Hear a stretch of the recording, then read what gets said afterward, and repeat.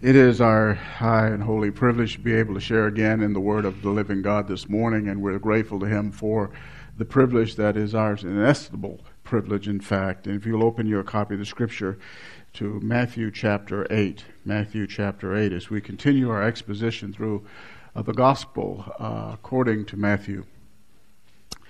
And this portion of Scripture, and all of it indeed, focuses on Jesus, about whom we just heard delivered musically to us.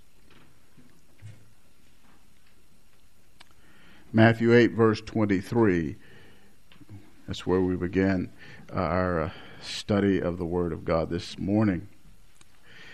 When he got into the boat, his disciples followed him. And behold, there arose a great storm on the sea, so that the boat was being covered with waves. But Jesus himself was asleep. And they came to him and woke him, saying, "Save us, Lord, we are perishing." He said to them, "Why are you afraid, you men of little faith?" Then he got up and rebuked the winds and the sea, and it became perfectly calm. The men were amazed and said, "What kind of a man is this, that even the winds and the sea obey him?" Uses the subject for these verses, a miracle at sea. Evil is a very present reality in our world. Theologians have identified three kinds of evil in it. And those evils are presented to us in the Scripture. They are moral, natural, and supernatural evils. Moral evil is personal and relates to all human beings. It is in us and expressed by us in our sins. Sins of omission and sins of commission. No one here sitting under the sound of my voice would argue against the reality that sin is present with all of us. That evil, moral evil, is a reality in our life. There is supernatural evil. That refers to the evil actions of demons. We can call it demonic evil. There's a third category of evil, and that is natural evil. This kind of evil is impersonal, but can affect us personally. It is physical, and it is temporal. Natural evil includes natural disasters. It includes diseases, bacteria, viruses. We know a thing or two about those, don't we? Includes drought. We could use as other illustrations of it, tornadoes and hurricanes, monsoons, and have a title for these: bad weather. Bad weather. Have you ever thought about that? Bad weather is a natural evil. You see, God created a perfect environment into which He placed Adam and Eve. The natural world was without the corruption that we now experience that pervades the entire planet. God created Adam upright. He was innocent. He was pure. He was without sin. His environment, in fact, fit him. It fit his moral condition. Adam was in harmony with his Creator, and his environment, the natural world, or nature we may call it, reflected that harmony. The harmony became disharmony, however, when Adam rebelled against his Creator. And then God cursed the natural world. That's why we have all those things that happen in the natural world. The tornadoes, hurricanes, the monsoons, drought, and etc. It's a curse placed on our environment because of our sin. And one of the results, as I mentioned already, is bad weather. And the problem with bad weather, it can have deadly results. We all know that. Living where we live, tornadoes come through here and people inevitably die. in our study of Matthew's gospel, we've seen Jesus' authority and power over the evils of sickness, disease, and demons. His power is unqualified. He has power over them without question. It's an expression of his kingdom. He is the king, and his kingdom was present, and his kingdom is a kingdom of power. And those things that harm human beings, sickness, death, disease, all of that, his kingdom triumphs over them. Now, in this study, we see a record of Jesus with his authority and power over the forces of nature. With his might, he is able to tame and bring into complete submission the hostile elements of nature which are hostile to us. Really, it's a preview of his future kingdom that he is going to establish on this earth. When the curse will be partially lifted and we will not experience these horrendous events that plague humankind now. In fact, you need to understand the whole of creation, it was created for him. Colossians chapter 1 verse 16 in part reads, all things have been created through him, and hear the words, for him. This whole world of nature and all that we see in the spiritual realm and in the physical realm, all of that was created by him and for him. It's for the display of his glory. His glory includes his sovereign power and authority. Sovereign power and authority. The world of nature is a display of it here. You think about it. Think about this. When you look at the created order, you see all of its intricacies, you see its beauty, you see how it functions, you see the natural laws, all of that. Do understand Jesus Christ created that, and it displays his glory. Even the disordered nature that we see recorded here by Matthew is an opportunity for him to display who he is and what he can do.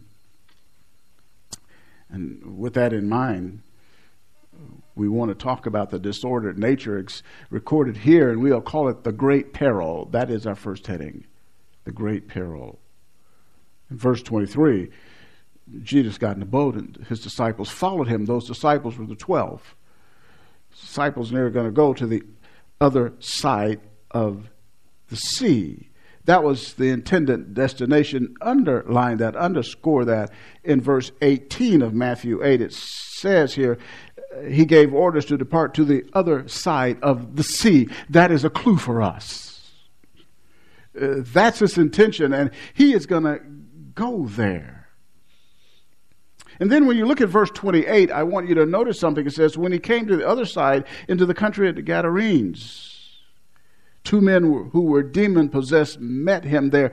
Do get this. This is after the storm. Verse 18 is before the storm. Verse 28 is after the storm. The destination was go to meet the Gadarenes. Jesus had a divine appointment with two men who were demon-possessed on the other side of the sea. That's a clue for us. Keep that in your mind. They were going to get there. Keep that in your mind as we go through this whole storm thing. Understand, Jesus was going to get across the sea. He was going to get across the sea, and so were his disciples. That's why you got to read closely the Word of God. It'll reveal some truths to you about our Lord. You see his glory, his wisdom, and his power. Get to the other side. Now, his disciples are there in this boat, in verse 23, which probably belonged to either Peter or Andrew or James or John. It's a fishing boat. And they were going to the other side, as we've indicated. In the Sea of Galilee. The sea was approximately 13 miles long, 8 or 7 miles in width.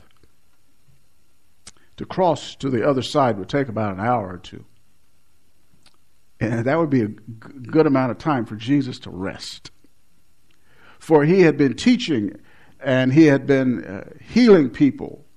He had been exorcising demons and he was exhausted. In his humanity, he experienced fatigue, and so he would have time to rest on this journey from one side of the Sea of Galilee to the other side.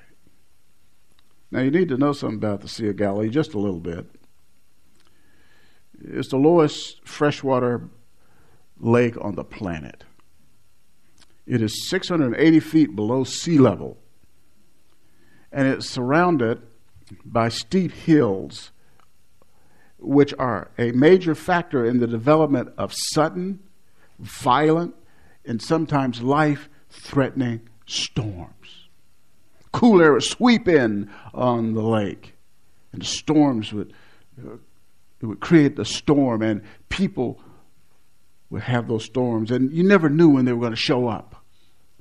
I can imagine how it must have been. The fishermen couldn't go and turn on, the news and find out there's going to be a squall, a gale on. They didn't get a wind warning by the meteorologists. They didn't have that kind of sophistication in that day to predict those things.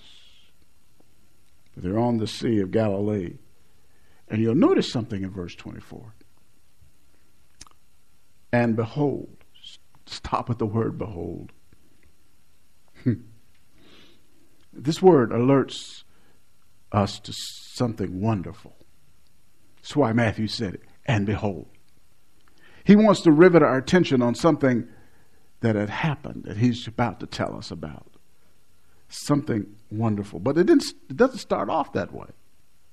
It starts off with these words, there arose a great storm on the sea. Literally, the Greek is seismos megos. You get the word megos from mega. Mega meaning great. Seismos, word storm here. And it derives, our English word does, from this word seismos, earthquake. Our word earthquake comes from it. Seismology and seismograph comes from the Greek word storm here. Literally, Matthew describes the sea in this great storm. He describes as a storm as a great shaking. The sea was shaking. It was a seaquake, if you will. The sea was shaking. The boat in the sea was shaking. And after that, it was dark, according to Mark chapter 4, verse 35. Evening had descended, so the boat was shaking, the sea was shaking in which the boat was, and it was dark. And the boat was covered with water. The parallel account, Mark says, the vessel was being filled up with water. I would imagine the disciples were shaking in their sandals. They were afraid. The vessel was taking on water. It meant that it would sink. And these men knew they were in trouble. They knew that they would be in the water soon because that boat taking all that water, they couldn't bail it out fast as the water was coming in. And it was getting loaded and it was going to go down. And they would be in the sea and they would drown. Drown under the dark sky. Just imagine that was you in that situation. But you see something in verse 24. The bottom of the verse. But Jesus himself was asleep. What a contrast. He's sleeping through this. He's in the stern of the ship. That is the rearmost part of the vessel. He was resting on a cushion, Mark tells us. This pictures our Lord's humanity. I told you earlier he was tired. He was exhausted from his day of ministry. He was so tired, in fact, that all that was surrounding him couldn't wake him up. The waves were covering him. The water would flash on his face. The wind was howling. So he's being, the water's coming onto him. There's this noise from the wind. and Jesus is asleep. He was trusting the Father's plan. I told you earlier, he gave orders to go to the other side. He knew you're going to go to the other side. You say, what is the point of it? This was the Father's plan. It was a divine plan. This is a progressive revelation to the disciples of who Jesus is, and it is for us as well. Because we have this permanent record in the Word of God that displays the power and great mercy of Jesus Christ in this situation. We get to see who He is. He was asleep. The situation was perilous. The situation was desperate. Now, you need to understand something about this. On board this ship, there are at least 4 experienced fishermen. Peter, Andrew, James, and John, they had been out on the Sea of Galilee. They've experienced some storms. This was not their first, pardon the mixture of the metaphor, because this is not their first rodeo. But I would say that they had never, ever seen a storm like this. This was unprecedented in their experience. And so, they came to Jesus. They had never witnessed forces of nature like this. They thought they were going to die. That word perishing, bottom of verse 25. Now, they came to Jesus. They had seen His authority and power of disease and demons and death. They should have known they weren't going to drown. Moreover, they had Jesus in the boat with them. You have Jesus in your boat. He commanded demons to leave, and they leave. He commands sicknesses to disappear. People are healed instantly, and it happened without failure. You have Jesus in your boat. They should have known what the songwriter wrote years later about this count. In part, it says, "No water can swallow the ship where lies the master of ocean and earth and skies." You really think Jesus is going to drown?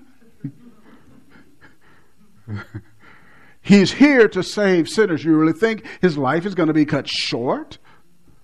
Storm on the Sea of Galilee? They were afraid. Verse 25. And they came to Him and woke Him, saying, "Save us, Lord. We are perishing." Now, first of all, you need to get this. They were right to go to Jesus in their distress. That's where you ought to go. There was no human solution to their peril. They couldn't get themselves out of this situation. There was no answer for them, no matter how experienced they were as seamen, those who were fishermen. They couldn't extract themselves from this danger. His power alone could alter their dire circumstances. They understood that. But man, they were panicked. They were in panic mode. You're talking about an anxiety attack? This is a sure enough anxiety attack, a panic attack. In addition to their exclamation here in verse 25, when it says, "Save us, Lord, we are perishing," Mark chapter 4, verse 38 reports that the men ask, "Teacher, do you not care that we are perishing?" Imagine the scene. They're rushing over to Jesus, and all the madness and chaos is going on. It's dark, and the wind is howling, and the waves are pounding the boat, and they're saying, "He's asleep." And they wake him up, and one says, "Do you not care that we're going to die out here?" Think about this, however. The disciples had no legitimate reason to doubt Christ's care for them. They had been with Him long enough to know His genuine love for them, Matthew Henry writes. Peter perhaps recalled this very event when he penned the words found in his first epistle, chapter 5, verse 7. casting all your anxiety on him because he cares for you. Peter was writing to people who had a difficult time. They were being persecuted and all those things that went along with that. Their lives were lived during perilous times. And that text is applicable to all believers, not just to the ones who experience that in the sea. All of us, in your trials that even seem to be about to take you under, so to speak, he cares for you. Our trials never alter that reality. Don't ever think for a moment that Jesus doesn't care for you because he permits you to go through a trial. To think otherwise is to think wrongly about him. So cast all your cares on him. Like you would throw a blanket onto a bed to warm up. Throw your cares onto him. Your discouragements, your difficulties. Throw them onto the Lord. Now, I trust you. I trust that you know what you're doing with my life. Do you get that? That's a critical element in this reality. You have to trust him that he knows what he is doing with what he is doing with you at that moment. Is it not true that many Christians sometimes wonder, well, God, what are you doing? What are you up to? Why are you letting me go through this? Why are you sending me through this? Why is this peril coming? You got to trust him that he knows what he is doing in your life. So cast your cares upon him, for he cares for you. Remember that. He cares for you. He loves you. He died for you. He sustains you. He's going to take you to heaven. Does he care for you? Ask the question again. Does he care for you? Yes. Trust him. He knows what he's doing. Knows what he's doing. Verse 26. Why are you afraid? I know. That sounds incongruous with the situation. What a question. Afraid? Have you noticed what's going on here? This boat is shaking like mad and the waves are pounding you. Yeah, we're afraid. He says, you men of little faith. Now, when Jesus said that, no doubt they were perplexed. But our Lord's question pinpointed a spiritual problem in their life. They were fearful. They were cowardly instead of trusting him. And that's what Jesus got at. He says, men, your problem is you have a little faith, not enough. Who but Jesus would connect that? Us, if they ask us the question, if we would say, yeah, I understand why you're afraid. Jesus said, why are you being cowardly? Your problem's spiritual. You don't have enough faith. J.C. Ryle wrote wisely, quote, how many have faith and love enough to forsake all Christ for Christ's sake, and to follow him whithersoever he goes, and yet are full of fears in the hour of trial? How many have grace enough to turn to Jesus in every trouble, crying, Lord, save us, and yet not grace enough to lie still and believe in the darkest hour that all is well? Close quote. Jesus wants us to trust him no matter how dark the trial. No matter the direness of the circumstance. He wants us just trust him. Trust him. Great peril. The next heading is great power. Great power. Notice he deals with the spiritual before he deals with the physical. Isn't that interesting? Then he got up after he gave them a little query and rebuked the winds and the waves. Mark tells us Jesus spoke to the wind and the sea. He said, "Hush, be still." I used to wonder when I'd hear that growing up, I didn't understand that. Hush? I mean, I didn't know the word inanimate, but I knew it was forces of nature. You know, it's a storm. Why are you talking to it? He personified the elements. That's what he was doing, it's personification. He says to the howling winds, "Hush." He gave the word. The winds don't have ears. But the one who called the wind into existence could speak to it, and it had to obey. That's a miracle. That's supernatural. That is not explicable by science. That is a matter of God, the Creator on earth, who's saying to His creation, "This is what you're going to do now. Stop. Hush. Be quiet. Quit howling." And the wind stopped howling at that moment. It stopped. That was it. It was done.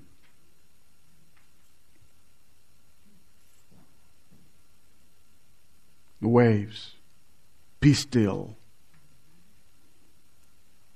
Think about this. Now, we would think when waves, we've seen waves when they act naturally, they slow down.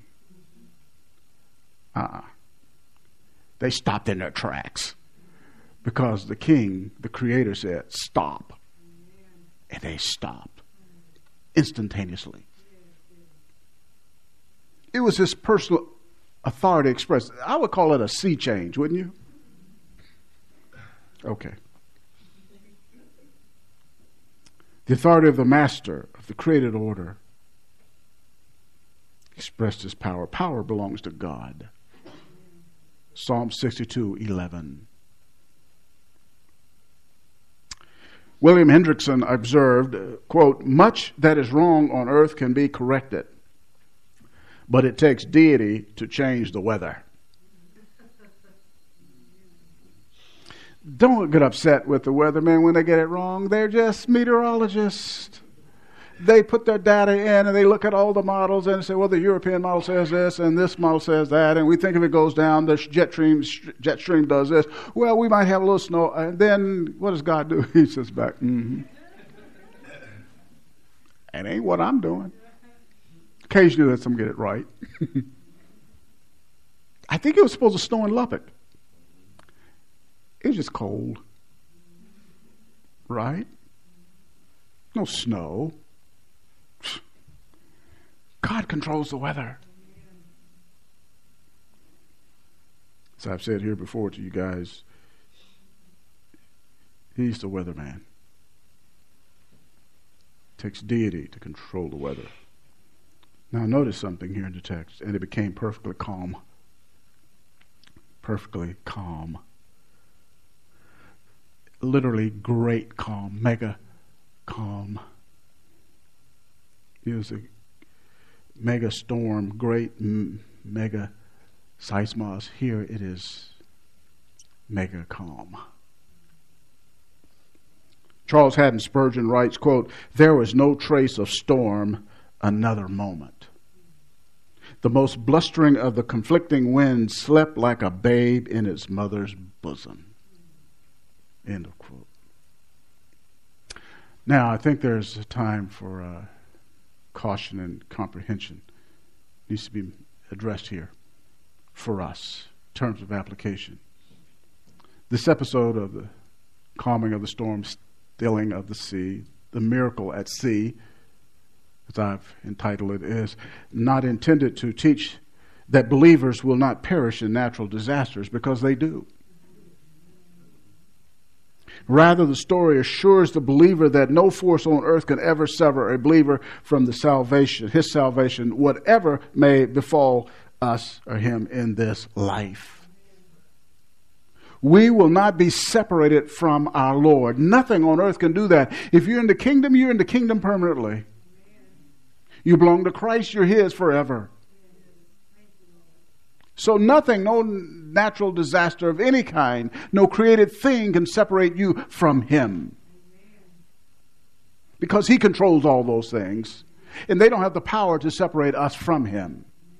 Paul, under the guidance of the Holy Spirit, writes in Romans 8:39 in part these words: "Nor any created thing will be able to separate us from the love of God which is in Christ Jesus." What is the wind? It's a created thing. What is the storm? It's a created thing. What are the sea? It's a created thing. Who are demons? Created things. Everything that Paul lists there in the litany there in Romans 8 are created things, and they cannot separate us from our union with Jesus Christ. You and your Savior are joined together, and no created thing can ever separate you. That's what we know. So it's not a problem. If Jesus wants to save us in a storm, out of a storm, keep us alive or let us die, it doesn't matter. We're going to be out of the storm here on earth to serve Him. If we die in the storm or whatever the disaster is, guess what? Instant heaven. We don't have a problem. Instantly in His presence. And His power demonstrates that. No wonder they were, notice the text, amazed, verse 27. I mean, all this is going on, and He stands up. It speaks, and suddenly it's my jaw would drop too. What kind of man is this? Did even the winds and the sea obey Him? The word kind renders the Greek term podopin. It implies a reaction of astonishment and usually of admiration upon viewing some person or thing.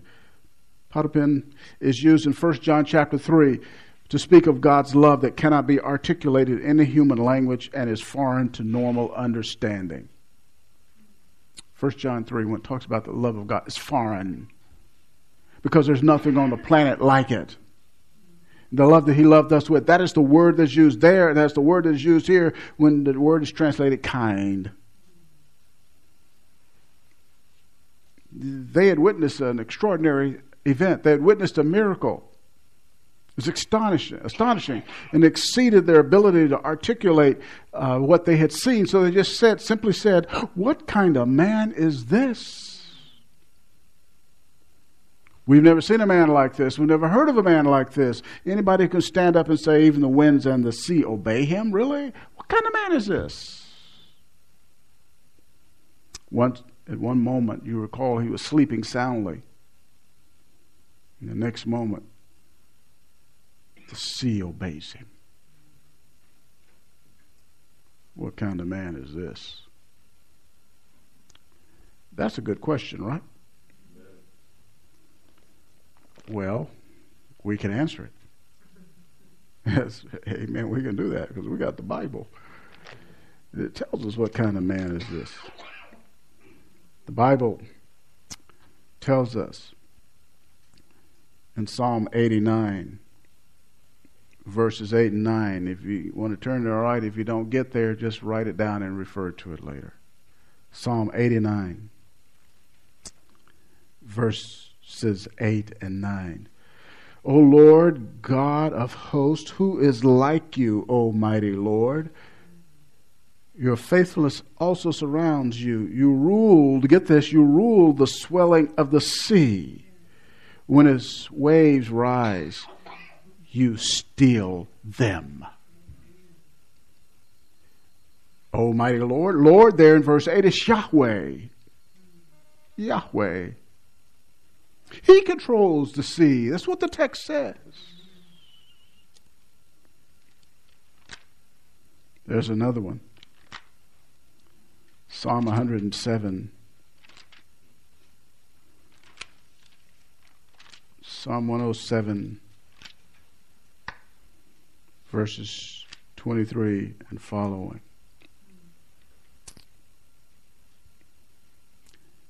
Those who go down to the sea in ships, who do business on great waters, they have seen the works of the Lord and his wonders in the deep. For he spoke and raised up a stormy wind, which lifted up the waves of the sea. They rose up to the heavens. They went down to the depths. Their soul melted away in their misery. They reeled and staggered like a drunken man and were at their wits' end. Then they cried to the Lord in their trouble, and he brought them out of their distresses. He caused the storm to be still, so that the waves of the sea were hushed. Then they were glad because they were quiet. So he guided them to their desired haven. Let them give thanks to the Lord for his loving kindness and for his wonders to the sons of men. Let them extol him also in the congregation of the people and praise him at the seat of the elders. What kind of man is this? These texts tell us that only God can do that. In Matthew 1:16, we learn that he is born of a virgin. Matthew chapter 1:23, we learn his name shall be called Emmanuel, God with us. Later in Matthew 16, Peter's great confession, you are the Christ, the Son of the living God. What kind of man is this? He's God in human flesh. They had God in their boat. The Old Testament people, they prayed to God in heaven, God everywhere, of course, but they weren't thinking about him being in a ship. He physically was in the ship. That's who he is. That's who we worship. That who is the one who died to save us. The miracle at sea reveals the divine glory of Jesus Christ. It tells us who he is. He is not on par with other religious leaders or teachers. To say that about him, to equate him with any other religious person, leader in the world, is to do him a dishonor. He is not one of those. He is the Lord of glory. He came from heaven to earth, as we sang a little while ago. He is the one who became a human being. It's God on earth. And his glory is on display. When you read through the Gospels, you see his glory on display and his miracles. All of that, you say, that's who he is. Supernatural. Can't be explained any other way. But not only that, we see his compassion. Because those guys were scared out of their minds. And in his compassion, he stilled the storm. That's our Jesus. That's our Lord, whom we love and serve. Let us pray together. We thank you, our Father and our God, for your revelation. Revelation of the second person of the Trinity, whom you sent to save sinners. God in human flesh, in human form. Eternal. Became one of us. Entered space and time to do the work of redemption. We bless your holy name for this record we have in our hands that our eyes can behold and our ears can hear. We pray for any in this room this morning who's without Jesus Christ. Open their blinded eyes. Deliver them from Satan's power. Free them to trust him, Christ alone, for salvation.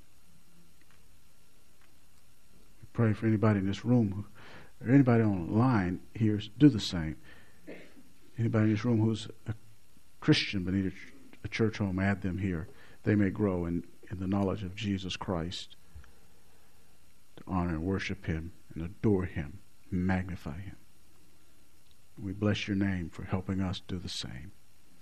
It is in His holy name I pray. Amen.